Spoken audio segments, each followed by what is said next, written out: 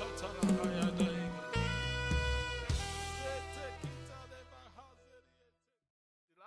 we were here at Tribe, we began to dabble in what is called apologetics. And particularly, we talked about what? Who can remind us?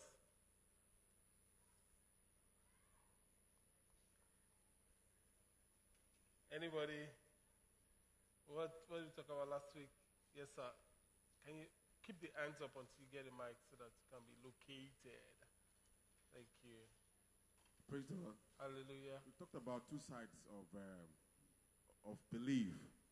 We said when you're a believer in Christ, there are certain things that make you believe that Christ existed. Right. Okay. And then the other side, some people also are brainwashed into certain beliefs. Yeah. Okay, you're talking about the content. Okay, good. That's correct. So, just to save our time, we talked about, can I believe the Bible?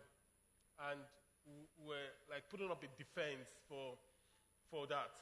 And today we are looking at a very controversial part of Christian theology called eschatology, or the study of the end times. The end times. It's a place where a lot of us pastors fear to dread to tread because of all that is associated with it. But I mean, there's no part of the Bible that we should shy away from. Praise the name of the Lord. So we are going to dive right into it. But before we get into it, the opening question says something like, when you think of the end times, what comes to your mind? When you think of the end times, what comes to your mind? What comes to mind? There's a hand at the back. Thank you. Rapture. Rapture. Okay, give me the mic. Give me the mic. When you say rapture, what does that mean? One, yeah. One, it can happen anytime. Yes. What is rapture? Okay, rapture is taking away of the saints. Of the saints. Yes. Okay, so when you think of rapture, what emotions do you feel? A sense of fear. A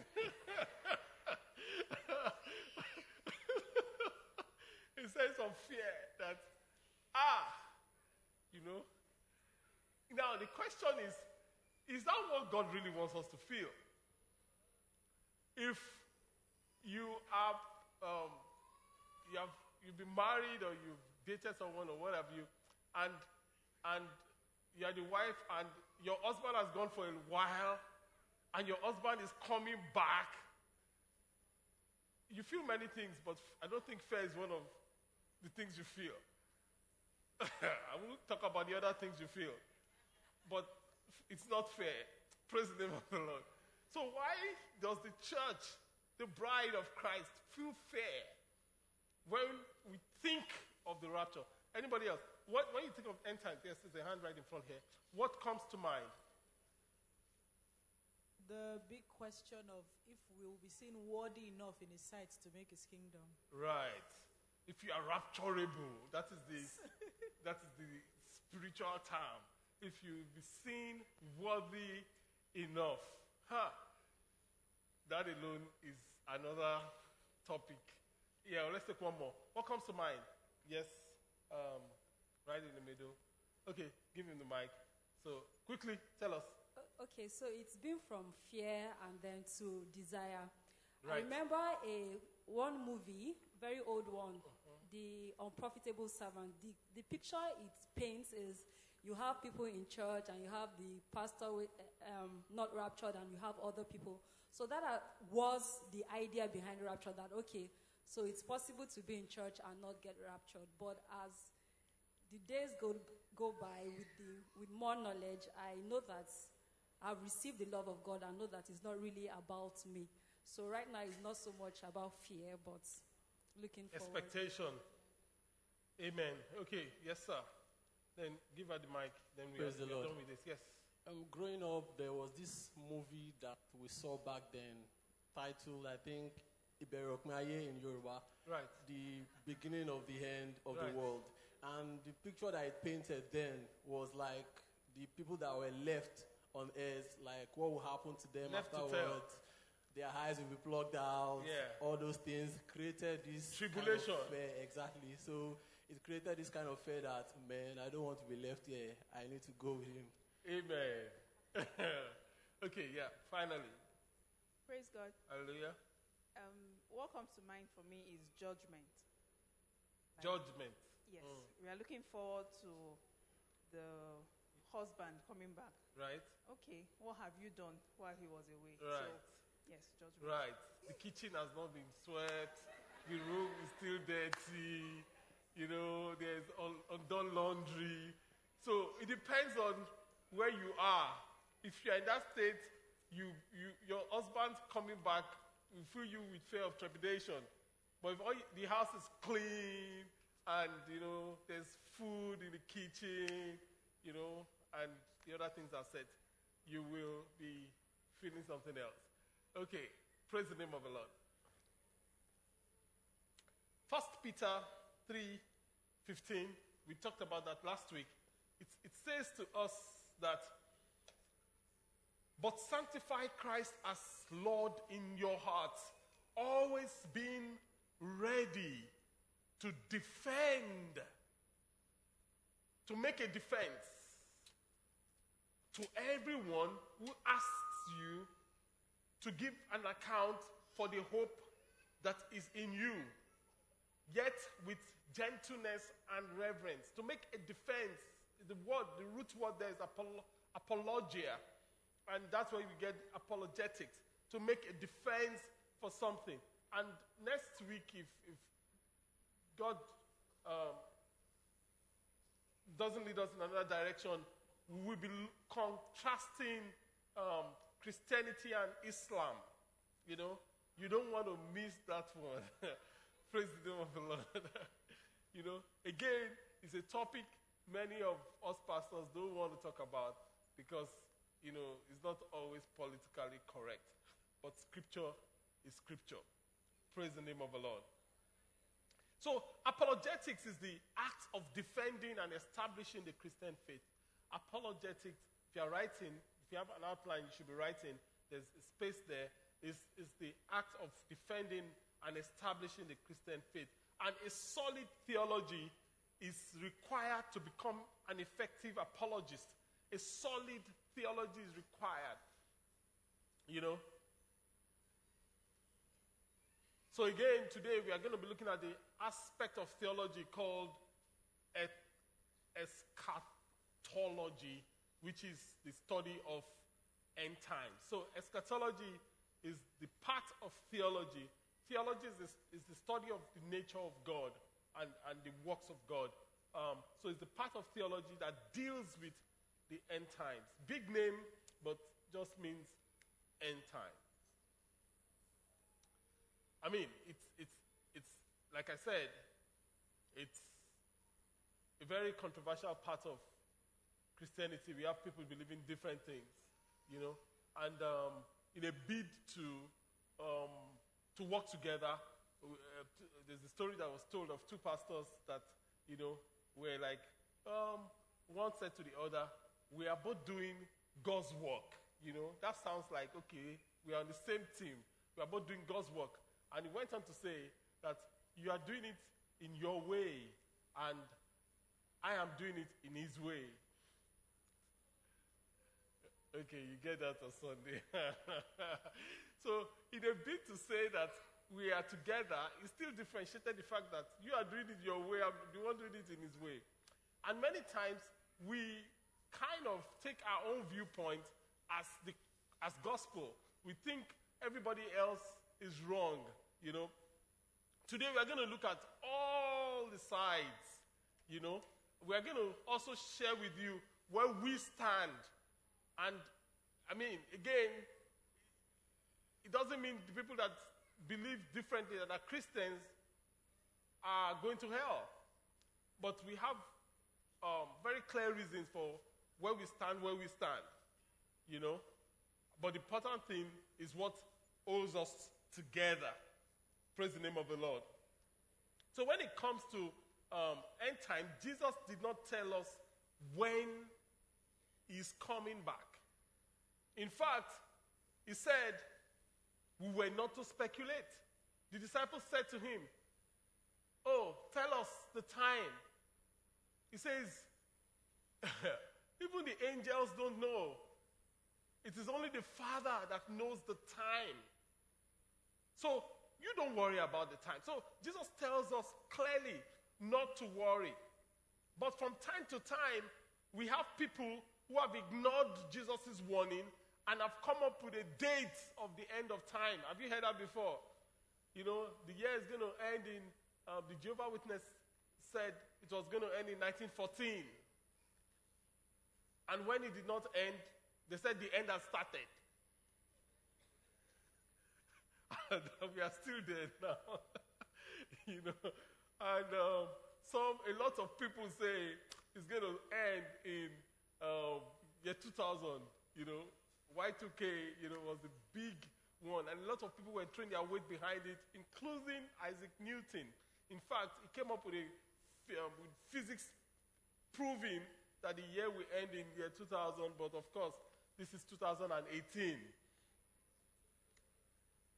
You know, so you know, Isaac Newton, otherwise a very solid, Christian, innovator, physicist, got discredited. Why? Because every time you enter a lane that God has not put you, you are on your own. You know, every time you begin to do things that God has not sent you to do, you are on your own. So, Isaac Newton, unfortunately, was one of those people that said, year 2000, Jesus is coming back. The scriptures, however, gave us only one, if you want something that is specific, only one specific event or occurrence that will trigger the coming back of Jesus. And that we see in Matthew 24, verse 14. Matthew 24, 14. It says that, and the good news, the gospel about the kingdom will be preached throughout the whole world so that all nations will hear it. Then the end will come. So Jesus gave us a hint, a big hint there, that if you want the exact time that the gospel has gone around the world, everybody has heard and have had the opportunity of accepting the gospel, the end will come. But who knows when that will be? Nobody. But you see, the truth is that it's getting closer and closer. If you look at events, even a socialist state like China, you know, China forbids Christianity. They do. You know, and so we are, if you notice outside, we are doing like a signage. Have you noticed it? On your way out. Now, a part of the signage, there's a digital component which is coming from China. And one of the guys we are dealing with, you know, I was talking with him, you know, and he said, that the typhoon really hit them bad, but he said, thank God his family is safe. I said, thank God. I said, what do you know about God? He says he's a Christian. That they have fellowship in one corner, worship Jesus. I mean, that when he heard that he was doing this for his church, he was so happy. Now, you wouldn't think that there will be a free, liberal, Chinese Christian that can say it boldly on social media. Those on WhatsApp were chatting. So the gospel is actually progressing very fast. Praise the name of the Lord. Let's give the Lord a big hand. You know, and that also means, it means what? So in addition to this very specific thing, Jesus said that there will be certain signs to watch out for. We're going to go through 8 of these signs, and these signs are what is known as the signs of the times. 7 of them is described in Matthew 24, and the 8th one is in Luke. Signs of the end. The first one, number 1, is that there will be false prophets. Sorry, not false prophets, false Christs. 2 different things. False Christ.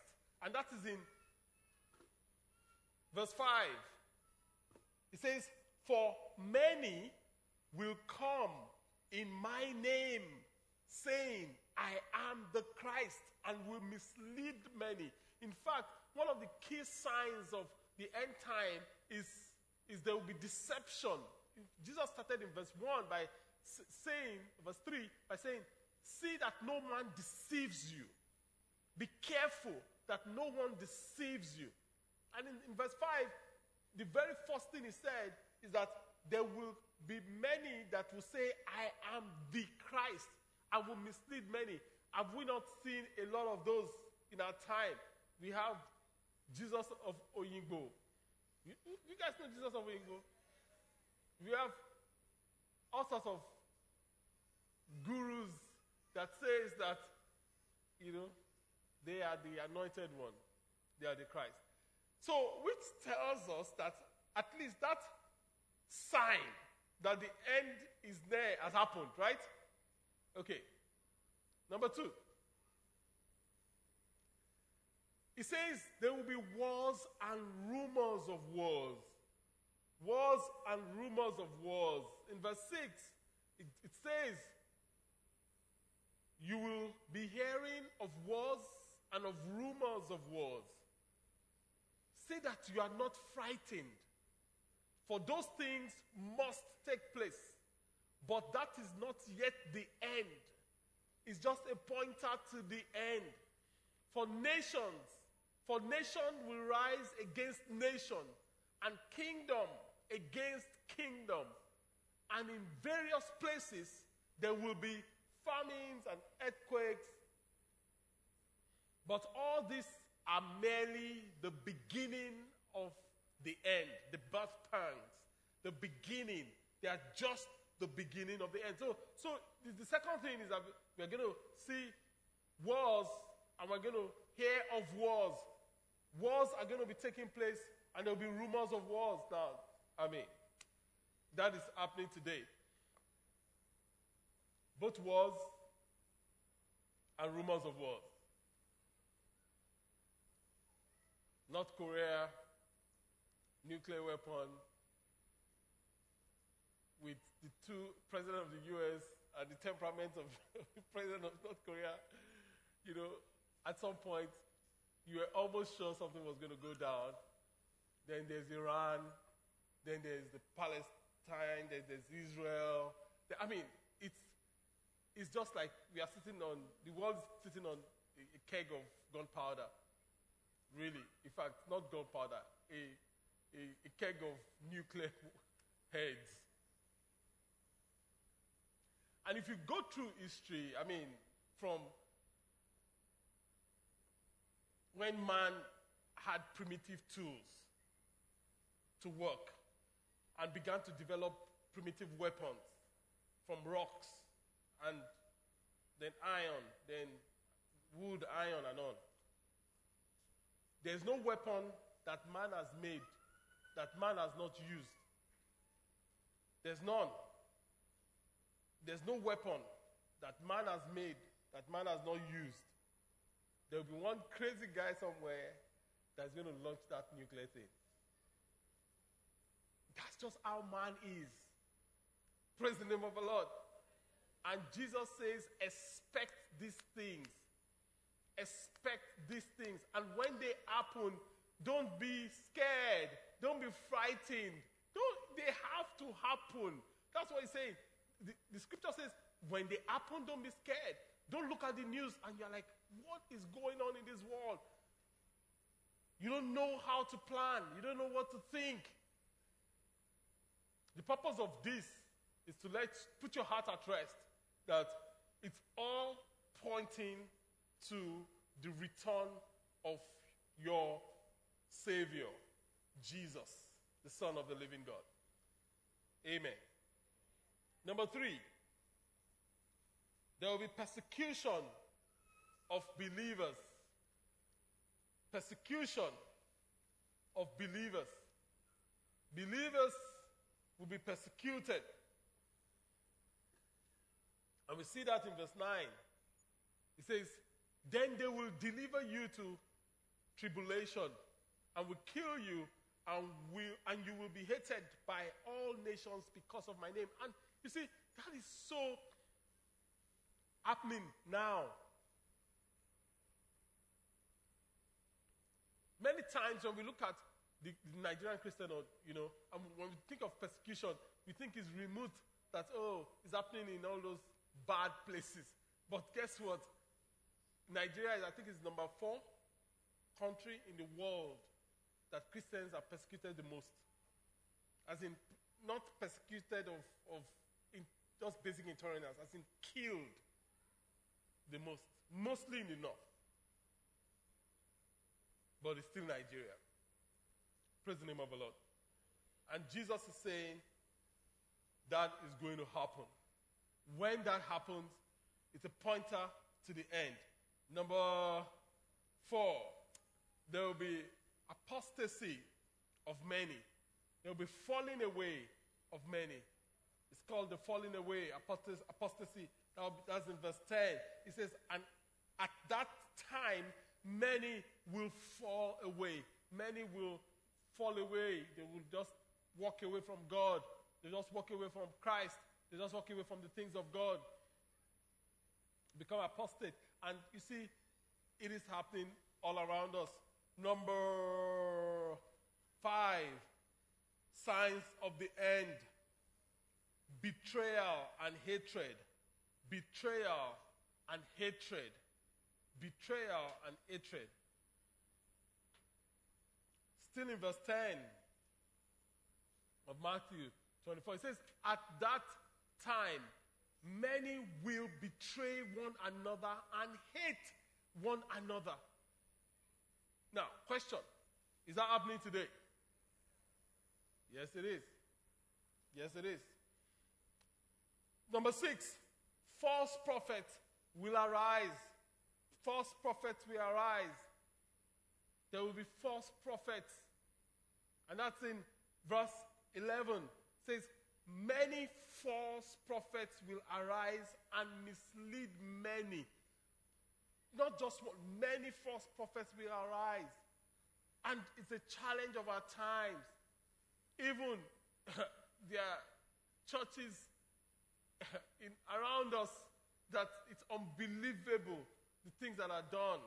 Unbelievable. Pastors making congregation member drink petrol,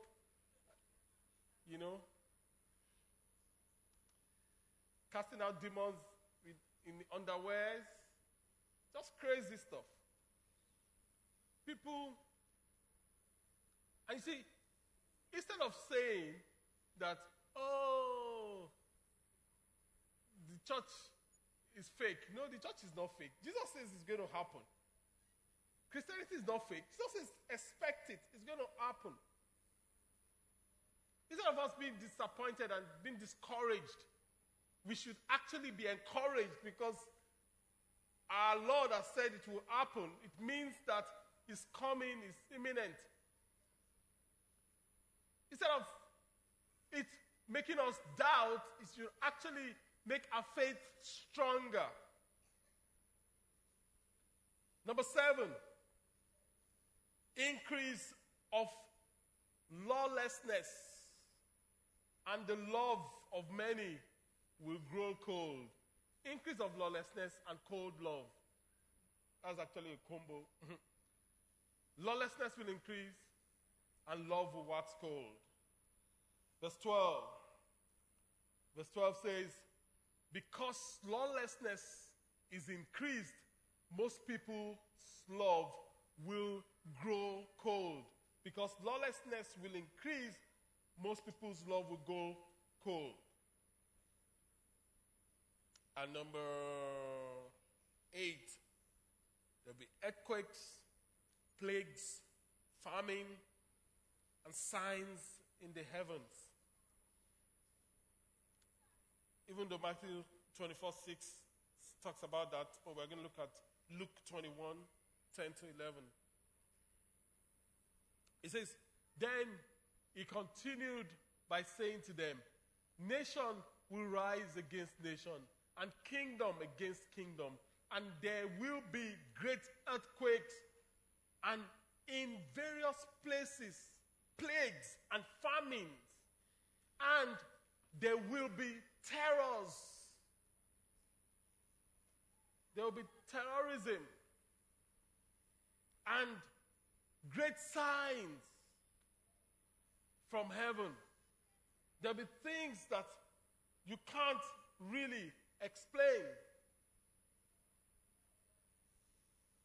The Word of God says. So these are the signs. And the truth is, all these signs, there's not a single one of them that has not happened or is not taking place. Every one of them is taking place. So all we are waiting for is for the gospel to reach every tribe, like Jesus said. And the end, actual end, will come. So when we talk about the end times, there are certain terminologies that are being used that I like to just define two of those terminologies before we continue so that we can make sense of it. The first is the rapture. What is the rapture? 1 Thessalonians chapter 4, 15-17 explains what the rapture is. So basically, the rapture, you can read that when you get home. The rapture is a time when believers will be taken up. They'll be taken up like that. Boom. So two people will be sitting together. One will go. The other will stay. Two people will be lying on the same bed. The Bible says, husband and wife. One will go. Boom. Husband. Okay. Wife. Boom. Or both. Boom. You know? So regardless, if you like be holding him like this. Or during Royal Rumble. One will go. You get it. You get that on Sunday. One will go. Boom. Like that. Two people will be in the marketplace. 5 people. Maybe 3 will go. Boom. You just look. They are not there anymore. That is the rapture. It is a scriptural truth, and it is going to happen. Praise the name of the Lord. You know, it's one of those things I'm really looking forward to. You know, I've said it before. You know, if it pleases God, I pray I'll be around when the rapture happens. Just the feeling. How will it feel to just take off? It will be amazing. I believe I can fly. R. Kelly, I pray he will be there if he's alive. So that's the first terminology we need to define. Term we need to define. The second term we need to define is the millennium.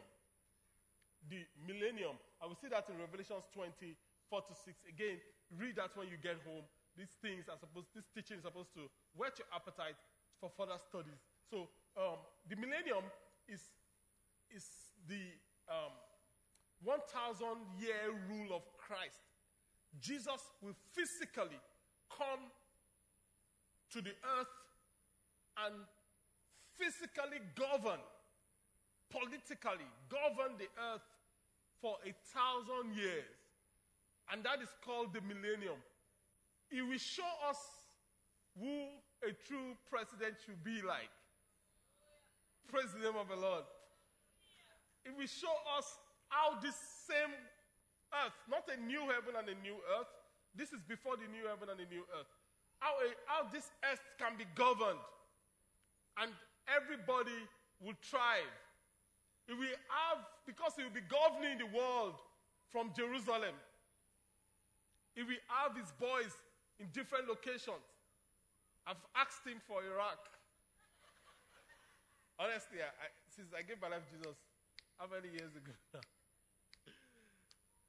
So I've been saying to the Lord, just give me Iraq to govern for you. You know, I don't know if it will happen, but I pray it does.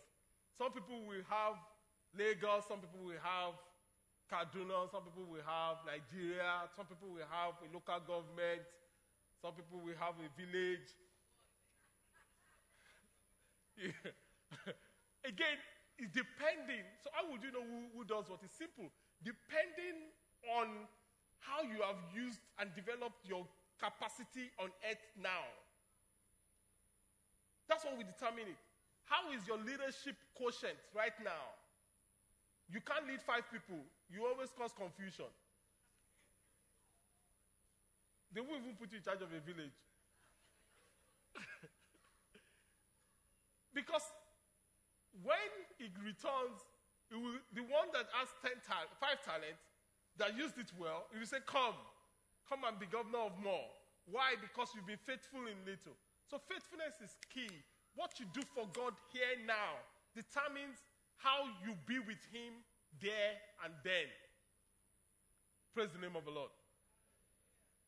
Okay, so that's the millennium. So, while all Christians do not agree on every detail of what will occur in the final events of the world history,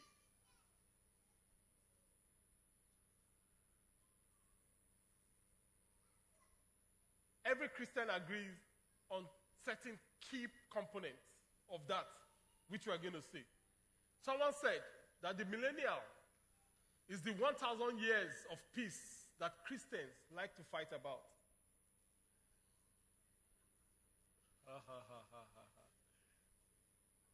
What's going on? His work, was it tough today? You're not catching the jokes. Okay. Some of these events and their order of occurrence have simply not been made clear in the Bible. That's the truth. God has chosen to be silent about the details. It is not for us to be filling in the blanks. We should just see what God has said. The secret things belong to God. All will be made known in God's own timing. But regardless, the important thing is this, is that all Christians agree that Christ will ultimately return bodily, visibly, and gloriously. If you are writing those 3 words. Christ will ultimately return bodily, visibly, and gloriously to reign and rule with his resurrected and transformed saints forever and ever. So that is clear. Everybody agrees. If you don't agree with that, you are not a Christian. That is the thing that holds us together. That's what defines us as believers. Praise the name of the Lord.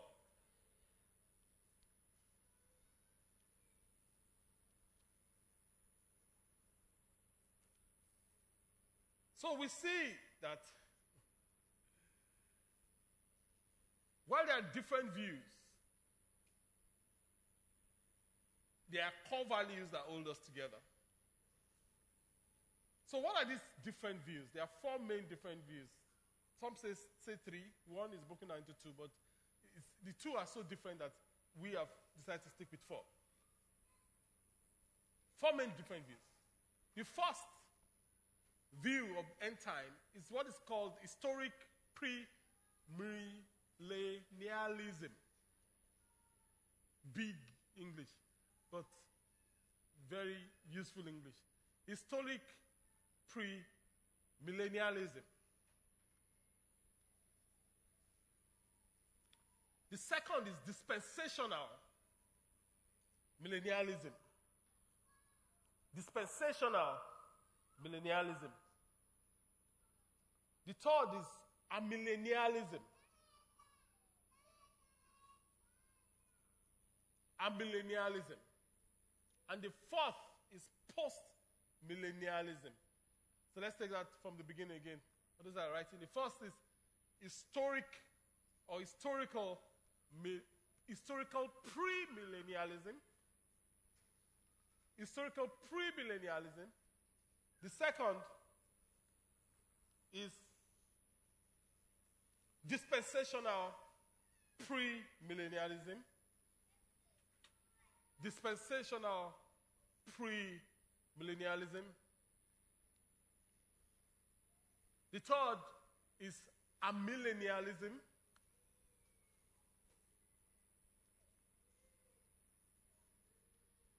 The fourth is postmillennialism. So if you look at it with the millennium in the middle,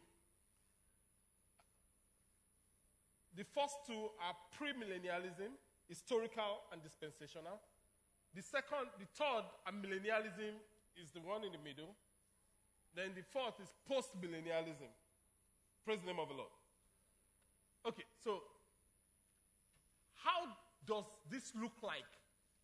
How does the timeline of this look like?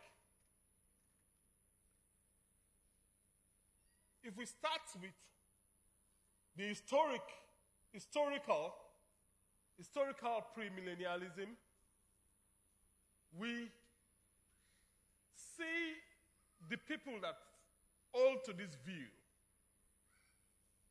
say that after the church age, we are in the church age right now, there's a period that tribulation is going to begin. Now, society grows increasingly evil down the spectrum. So, but at this time, tribulation is going to be horrible because the Antichrist will have been revealed. There will be a lot of persecution.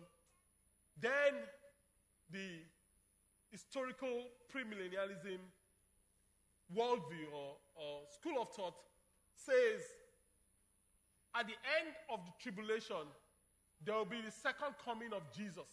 That Jesus will actually come back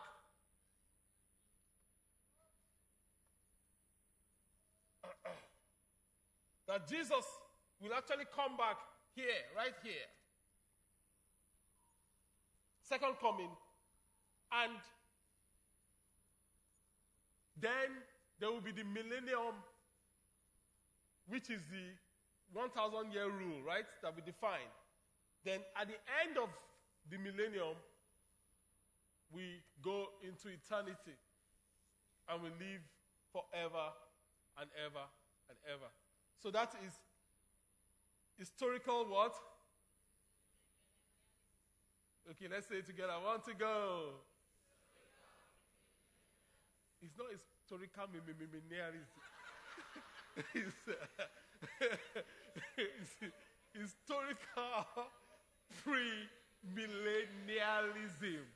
Ah.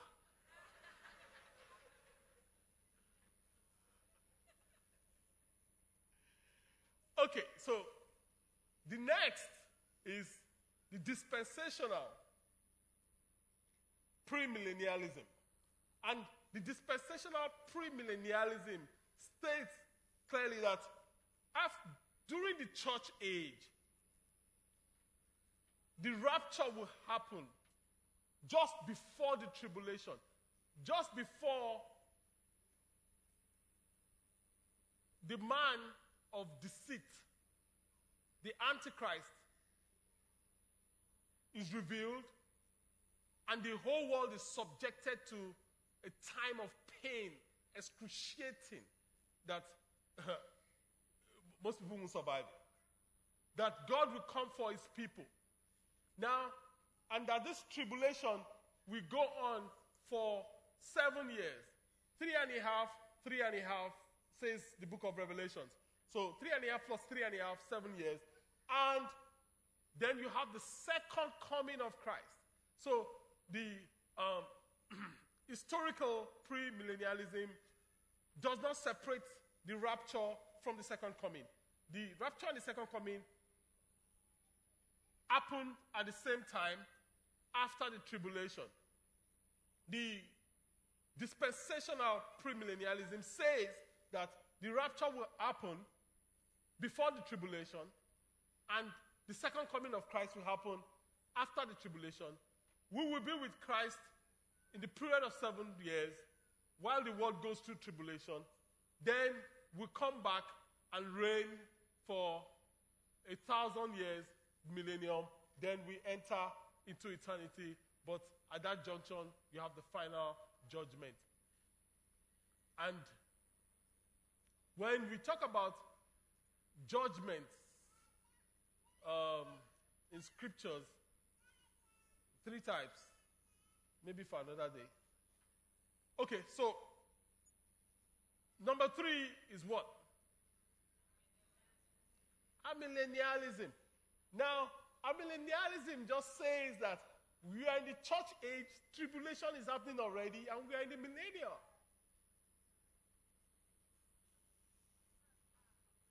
You say, the people that hold this thought say that Jesus has come, is in our hearts. But it's arguable because the church age has lasted for more than 1,000 years. So how can we still be in the millennium and second coming and judgment has not happened? But some people still hold on to it very strongly. So, and then after that, we have eternity. We go into eternity.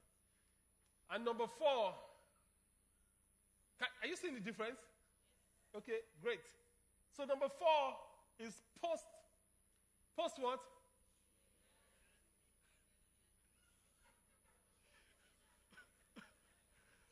Wait. Number 4 is post.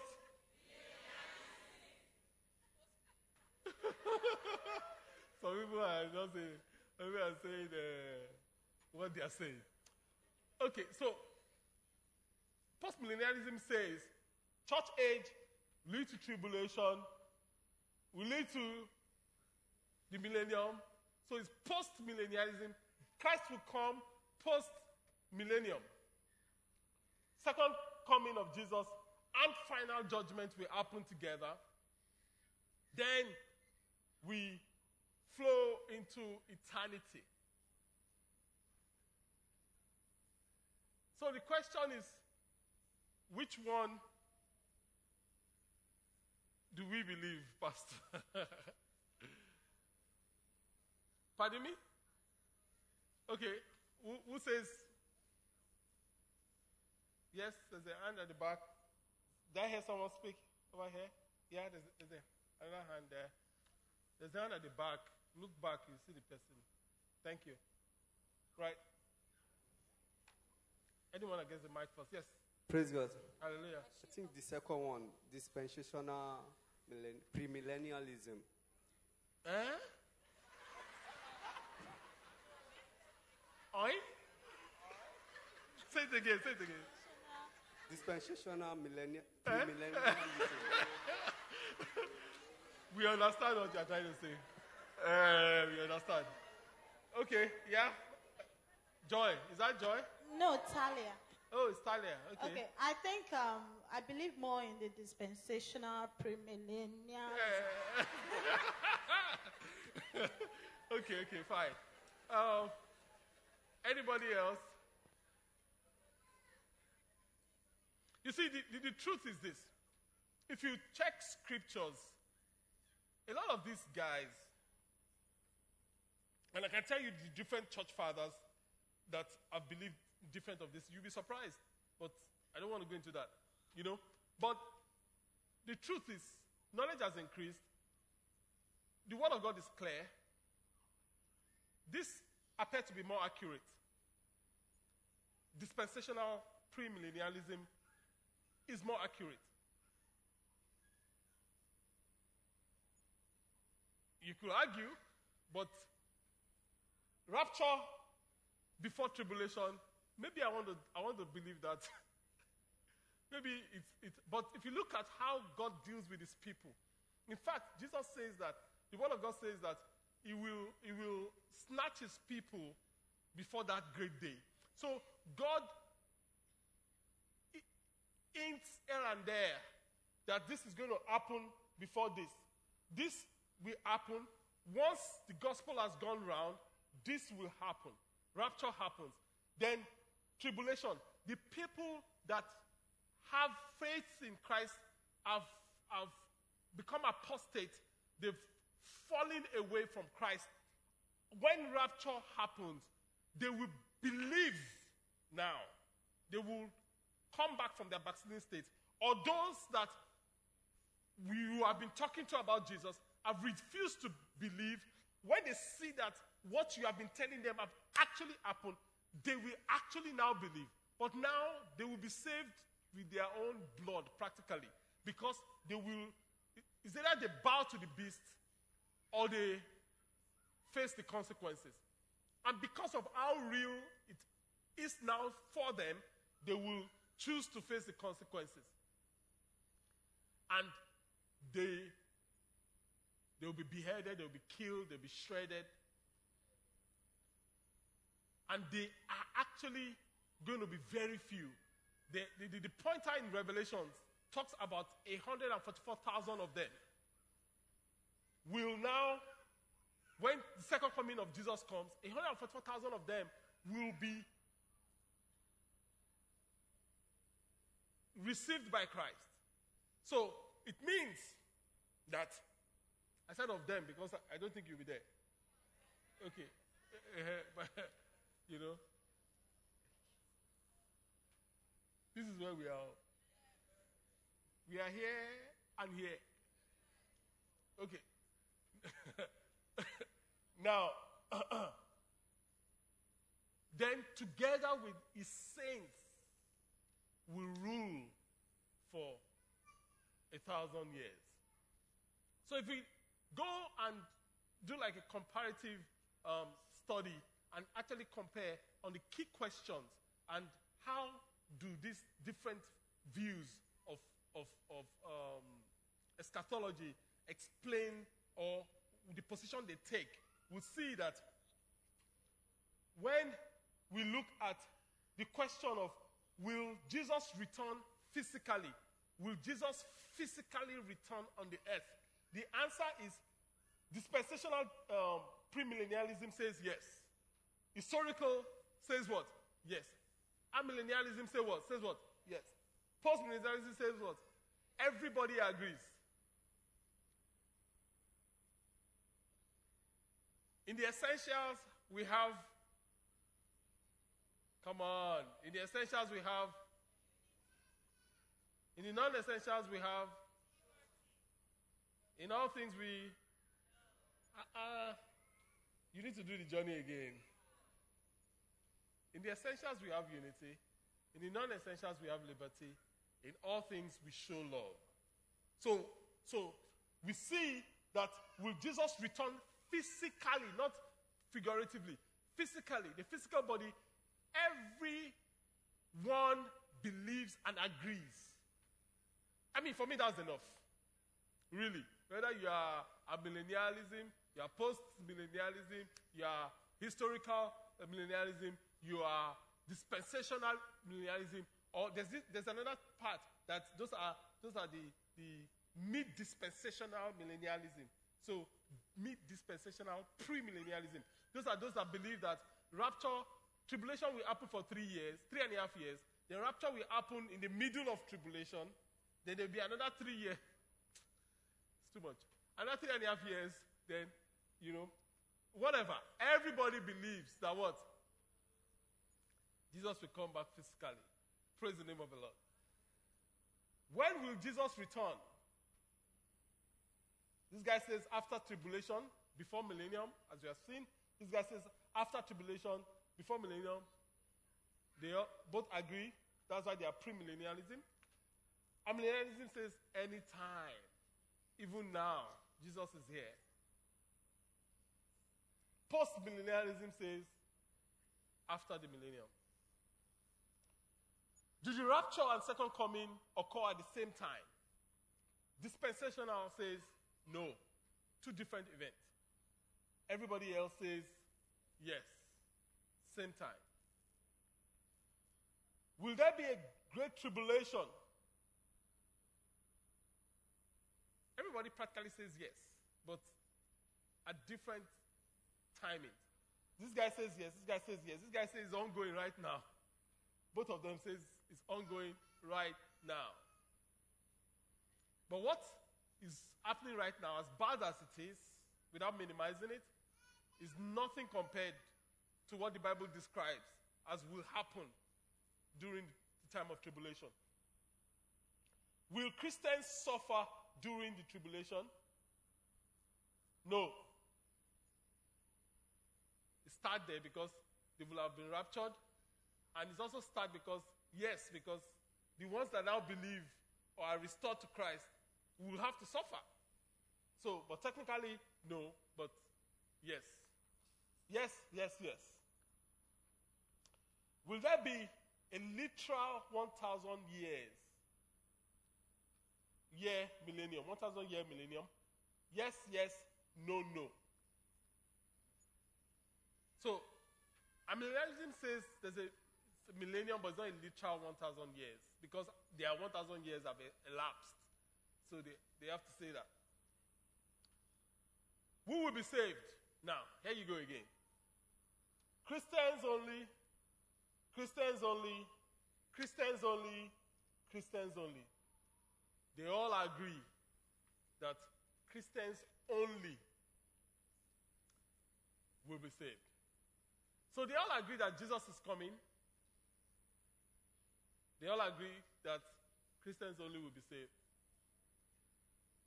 I think that is enough. Praise the name of the Lord. Every other detail we will get when Jesus comes back. So we are to look to Jesus. Look to Jesus, not to the uncertainty ahead. Look to Jesus. So in the midst of our chaotic world, we should take comfort in the fact that evil will not prevail over good. Evil will not win. Someday, Jesus will return in victory over evil and injustice. But in the meantime, make it your goal to live for Christ and to point others to Him. Romans 13:11 says, this is all the more urgent, for you know how late it is. Time is running out. Wake up, as for our salvation is nearer now than when we first believed. If you believed 20 years ago, rapture is 20 years closer. That's what it's saying. If you believed 50 years ago, rapture is actually 50 years closer. If you believed 2 weeks ago, rapture is 2 weeks closer. So no matter how we progress scientifically, no matter the amount of change that happens around us, some things will never change. And that is our capacity, human capacity for evil. Does not change. Our capacity for conflict does not change. Our need for God, for His Savior, does not change. You can be educated, but your need for God does not change. You can be scientifically advanced,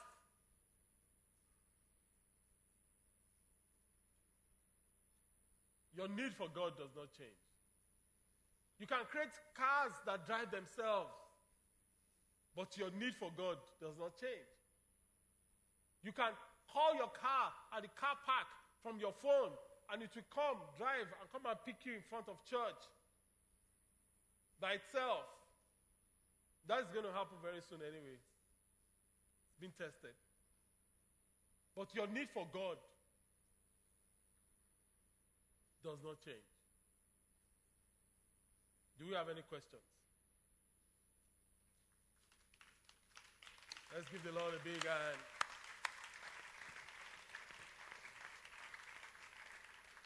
Do you have any questions? Yes, okay. There's a hand at the back.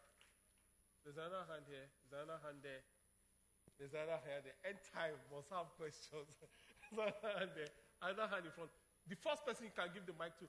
There's at the back right there. Praise God. Hallelujah. Yeah. So, Pastor, what is going to happen to the... Can you wave to me if you're talking? Okay, yes. Okay, fine. Go ahead. So what is going to happen to the maybe the bad people that are they are dead and the rapture is here, and for the tribulation, are they going to be part of the tribulation too? Okay. Or for the test? Okay. The answer is no. They will not be part of the tribulation. But at the second coming of Jesus, Revelation says that the sea will give up their dead. The earth, fire, everywhere that people have died, it will vomit them to now face the white throne judgment of God. So, like I said, there are three judgments: the judgment of the nations, the separation of the sheep from the goat, then the white throne seat judgment, which everyone living and dead will face. Then the judgment seat of Christ, which only believers, your work will go through. If it goes through fire, if it survives, if it doesn't survive, you yourself will be saved, but the work is gone. So those are the three main judgments. Everyone that is dead at this point,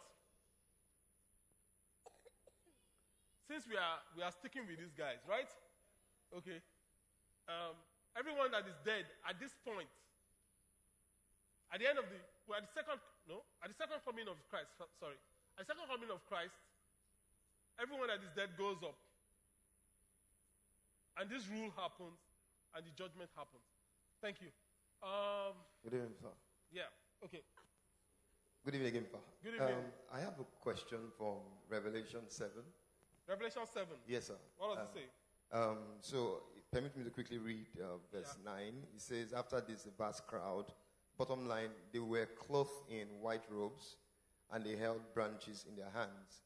Then if you go to 14, it said, so he was questioning the angels about the 24, one of the angels about the 24 elders and those clothed in white robes.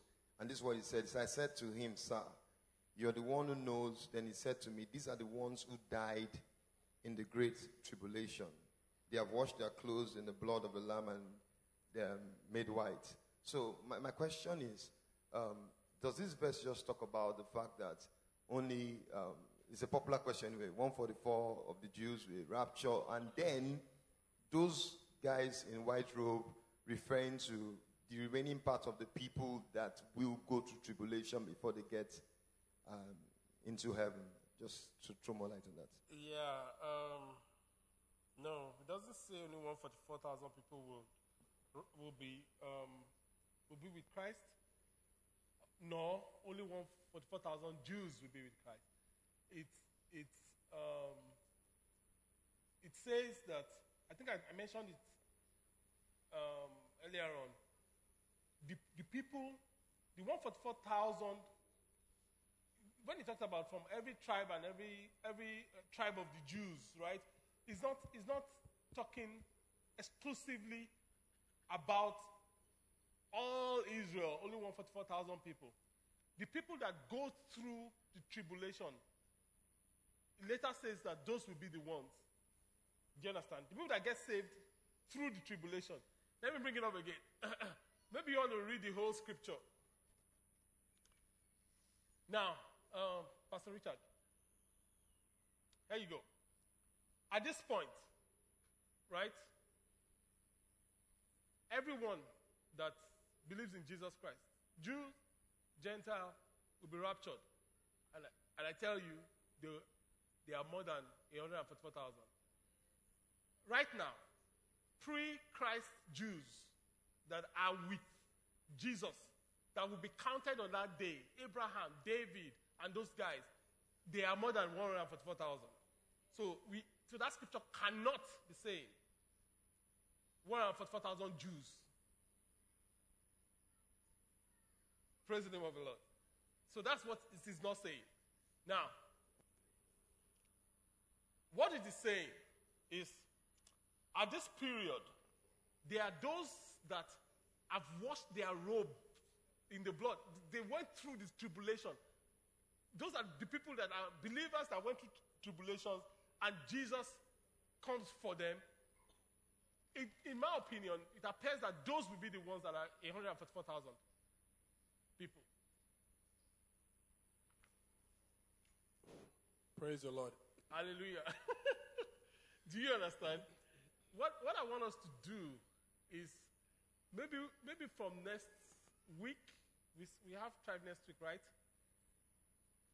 We'll take that scripture and read the whole thing in perspective and then now explain it. Okay? So maybe that will help. Yeah. Praise God. Hallelujah. Church, good evening. Can you wave to me? I'm right here, Pastor. Yes, sir. Okay. Yes, sir. Yeah. So, just thinking out loud, if you could take us to the slide where we had the 4 millennialism thing broken down. Yeah. The last question there on that slide says, who is saved? And all 4 categories agree that Christians only. Yeah. I'm thinking, much as the rapture is a spiritual thing, right, it might as well be a physical phenomenon as well. Right. The Bible clearly, states that they will be caught up in the air. Right. And this rapture will happen, just as Christ said, after the gospel has hit every corner of the earth. Right.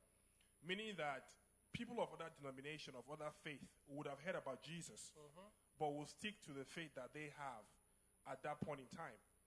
If a physical phenomenon such as the rapture, even though spiritual, should happen, does it not stand to reason that other people too say, hey, listen, this man Jesus that we've heard about, he's real after all. Right.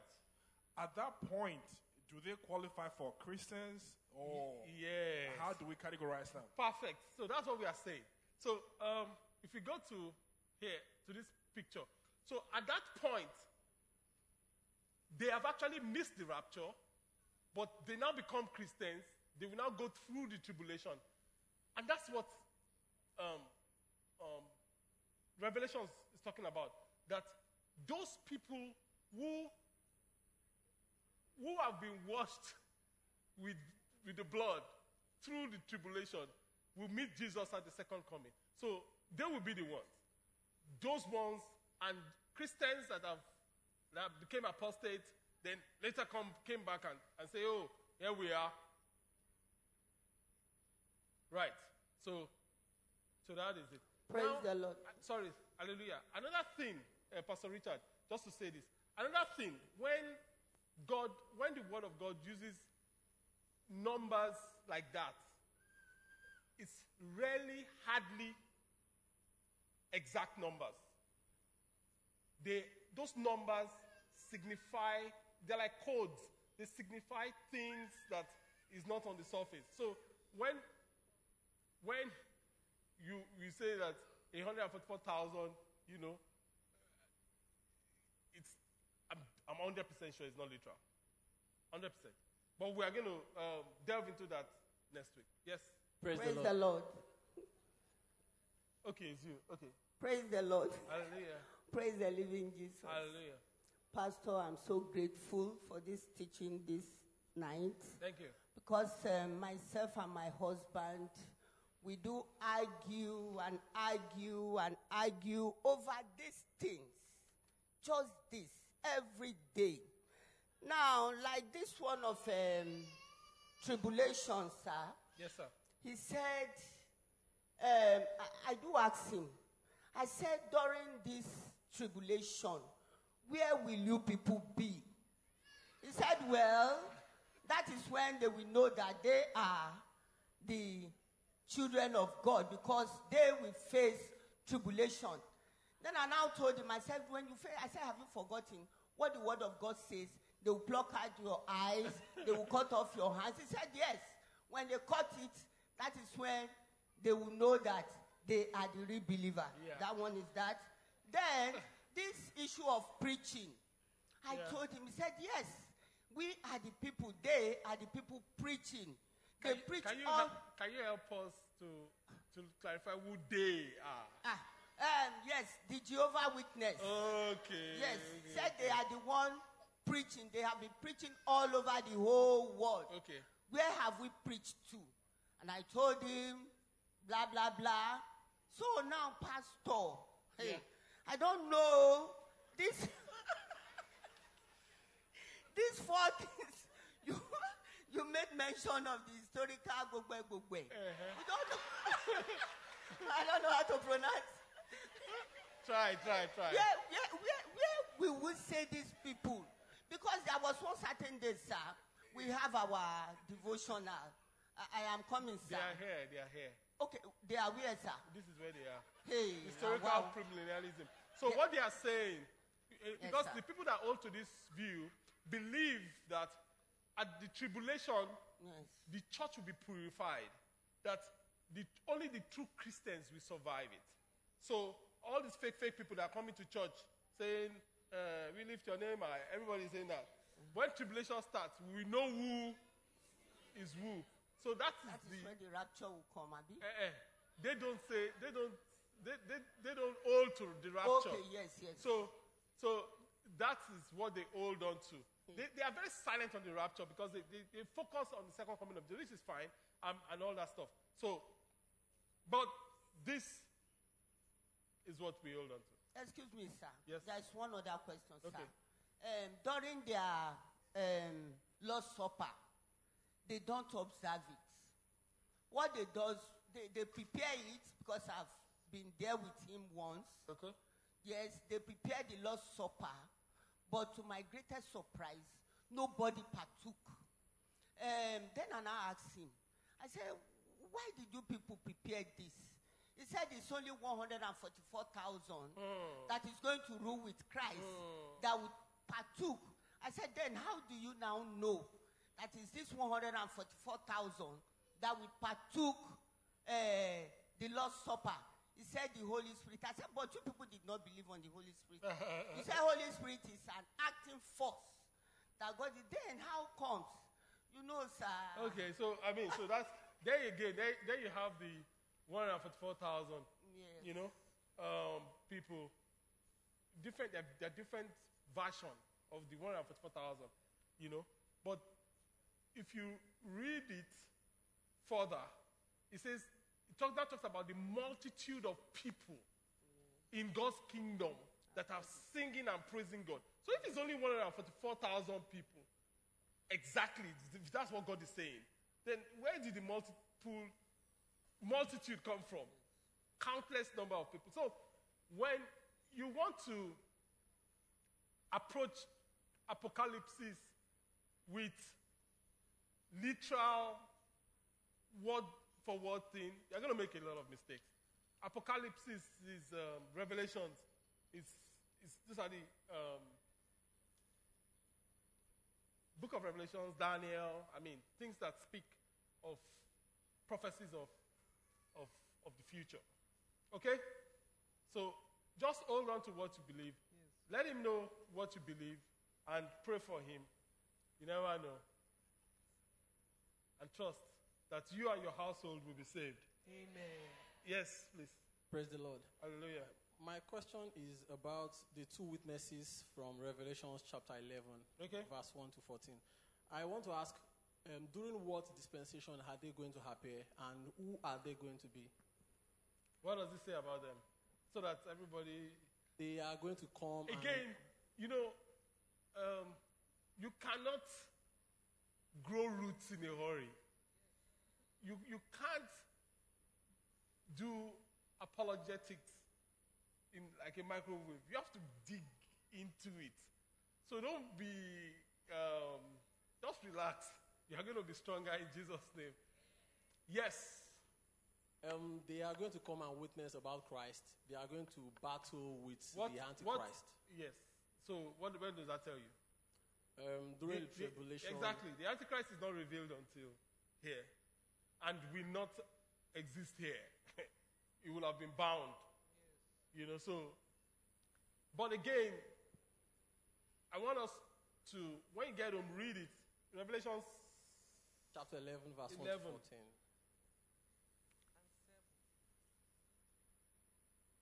Okay, thank you. Yes. Okay. Good evening, sir.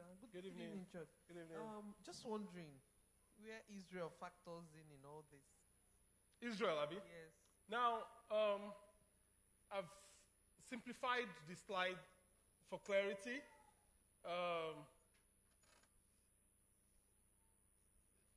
The Israel age is pre the church age. Yes. There are people that believe that the Israel age, the historical premillennialism, ended when the church age began. That once the church age began, God's people ceases to be the Jews. That God's people is now the church. But Jews that are Christians obviously have become a part of God's people. Now, dispensational premillennialism actually states that the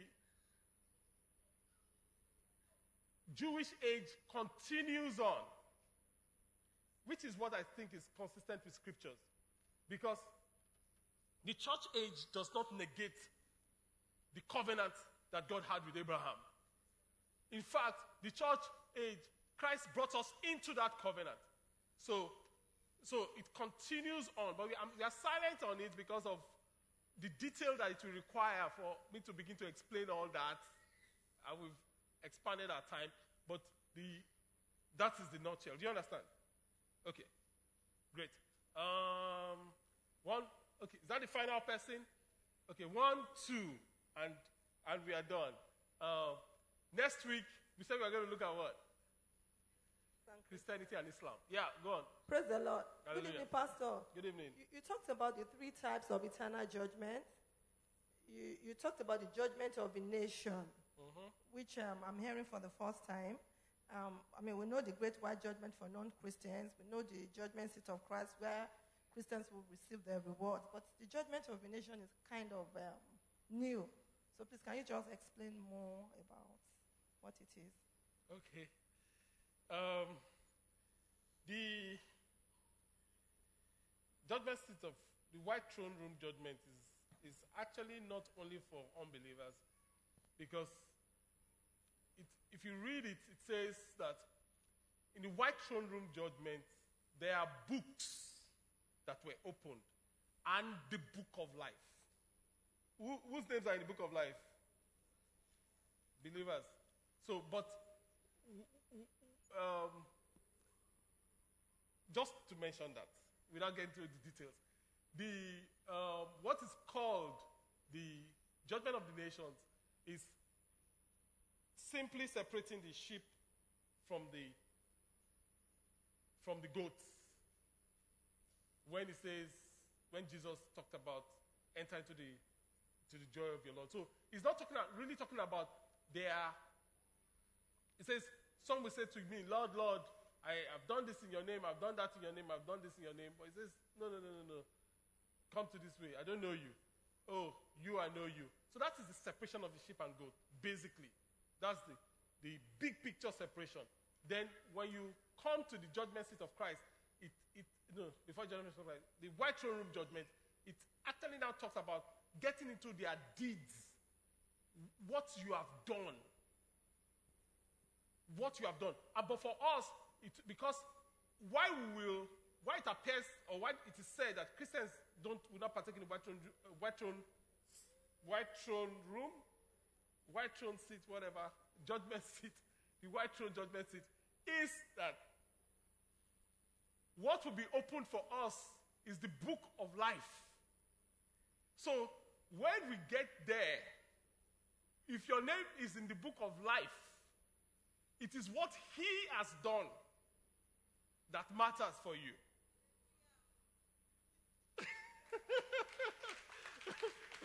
So if your name is in the book of life. Now, when we now move past that, so you see that from the judgment of the nations, the big picture, we've drilled down. The next step is judgment, the white throne room, the white throne seat, the white throne judgment. Then the third one is the judgment seat of Christ. Now, we've moved past that. This is now just for believers. So it's now your works. You are saved. That's not an issue. You are going to heaven because your name is written in the book of life. Not because of what you did or did do, but because of his obedience, not your obedience or your disobedience. Praise the name of the Lord. So when we now get to the judgment seat of Christ, it is now your works. Did you serve Jesus on earth? Did you come for a tribe? Oh, it counts. You don't know. People that sit and talk about the word of God, a book of remembrance is written for them. It counts. Did you serve in church? Did you take care of children in junior church? Did you sweep the floor? When you were singing in the choir, what was your motive? Were you singing so that people can see your new shoe? That work will be burnt up in fire. Do you understand? It will not survive it. It will just enter. But if what you are doing, you are preaching, work, what you are doing, if it is for his glory, so that his name will be glorified, when it comes out gold. So there are people that, with all their Christian service, all their works will be consumed with fire. They will have nothing left except their soul. They will enter heaven practically naked in that regard, but they will be saved. Praise the Lord. I know someone said, hey, let me go be saved. Let me not.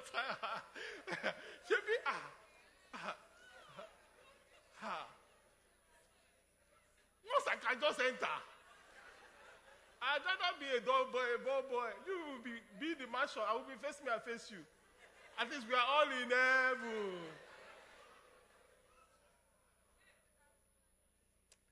You know, my grandmother used to sing his song.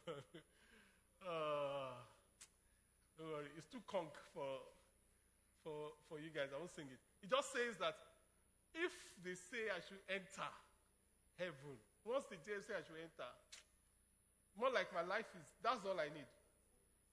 But again, if you look at the fact that we are going to be there wherever God will want us to be for eternity, forever and ever and ever and ever and ever. And you won't face me, I face you. Forever and ever and ever and ever and ever.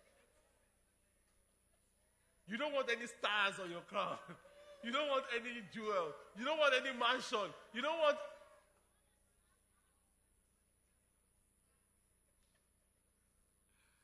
God wants it for you. And he has prepared it for you. So why settle for a megad? Where you can sit in the house.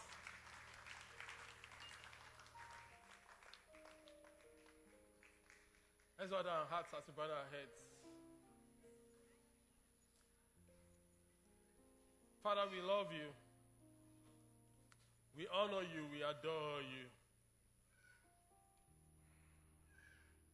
You are worthy to be praised. You are worthy to be adored. You are worthy to be magnified. You are worthy of our praise. We look forward to seeing you, Lord Jesus. We look forward to seeing you. We look forward to embracing you, to falling at your feet.